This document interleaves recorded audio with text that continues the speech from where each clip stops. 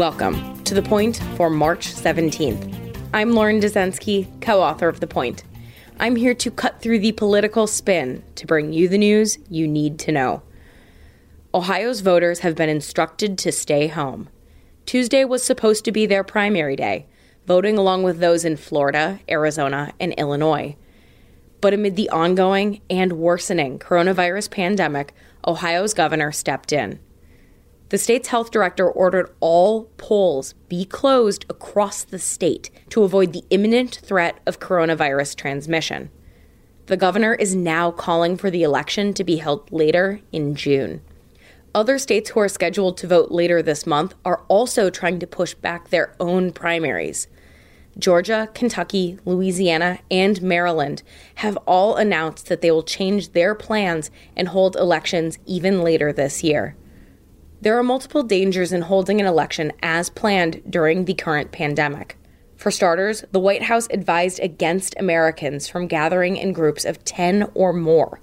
That's a difficult feat to manage in polling locations that frequently have lines. Older Americans have also been urged to self-isolate to protect themselves. Those same older Americans are also the most active and reliable primary voters. And Florida has one of the nation's oldest populations, with 20% of its residents aged 65 years or older.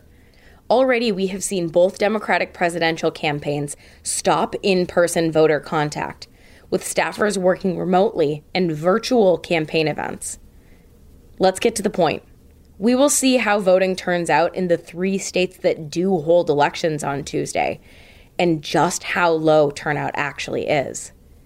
And that is The Point for March 17th, 2020. For more updates throughout the week, including our Sunday night campaign edition, subscribe to The Point newsletter at cnn.com/thepoint. If you like this audio briefing, you can get it every single weekday on Google Home or Amazon Echo, or subscribe on Stitcher or Apple Podcasts or your favorite podcast app so you never miss an episode.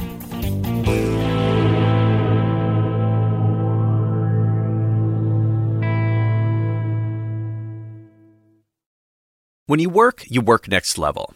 And when you play next level. And when it's time to sleep, Sleep Number smart beds are designed to embrace your uniqueness, providing you with high-quality sleep every night. Sleep next level.